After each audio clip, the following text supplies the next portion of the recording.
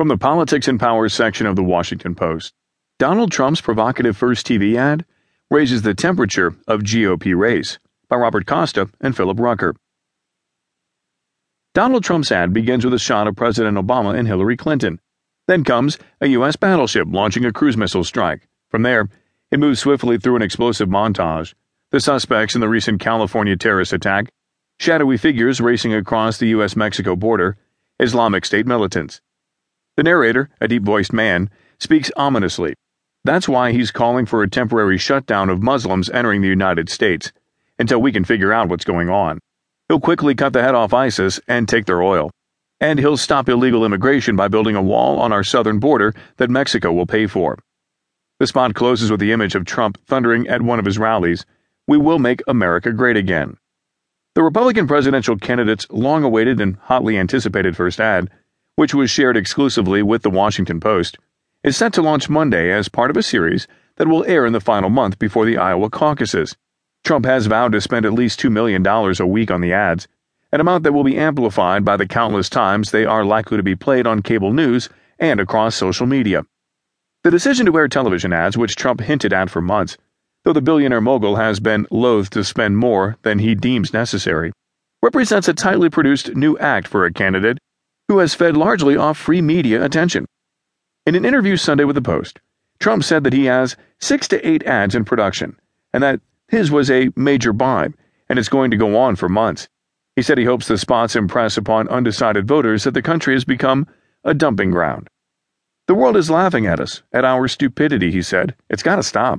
We've got to get smart fast, or else we won't have a country." Trump has risen to the top of a chaotic Republican field, in part because he embodies voters' rejection of the professional political class. By taking to the airwaves, he is turning to one of the traditional tools of a modern political campaign.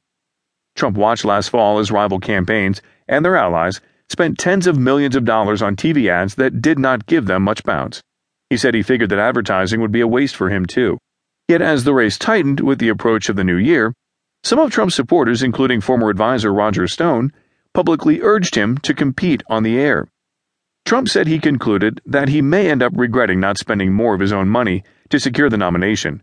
He said he recalled thinking, "I'm $35 million to $40 million under budget, and to be honest, I don't think I need ads because I have such a big lead. But I don't want to take any chances, and I almost feel guilty not spending money." The first ad, titled "Great Again," makes clear that Trump's closing pitch to voters will be as visceral and arresting as the one he delivers at raucous rallies. It is a full embrace of the most incendiary of his proposals, as opposed to the more biographical spots that some other candidates favor. One afternoon last week in the candidate's 26th-floor suite at Trump Tower here, the fiery depictions of global terrorism flickered on Trump's face as he stared down at campaign manager Corey Lewandowski's laptop computer to watch the final cut of the ad. "Play it again," Trump told Lewandowski, nodding approvingly. "I love the feel of it." The ad, which is 30 seconds long, will air in Iowa and New Hampshire. Lewandowski said Trump eventually plans to advertise in Nevada and South Carolina, whose contests will come later in February. In a statement Monday, the Trump campaign said it has allocated $1.1 million for Iowa and close to $1 million for New Hampshire. Airwaves in the early states already are saturated, with campaigns and super PACs in both parties gobbling up advertising time. For instance, Ohio Governor John Kasich released the first ad of his campaign Sunday. The spot, which will air in New Hampshire, has striking imagery and highlights Kasich's rough upbringing, personal resilience, and governing achievements. The intended takeaway? John Kasich never gives up. Advertising by Trump has been limited to radio spots until this week. In November, he made a $300,000 buy for 4 ads that played in early states, including one that promised he would decisively bomb the hell out of ISIS. Trump's campaign said Monday that it would purchase more radio ad time in the coming weeks, with several surrogates promoting him. A new radio ad in South Carolina features Nancy Mace, the first female graduate of the Citadel.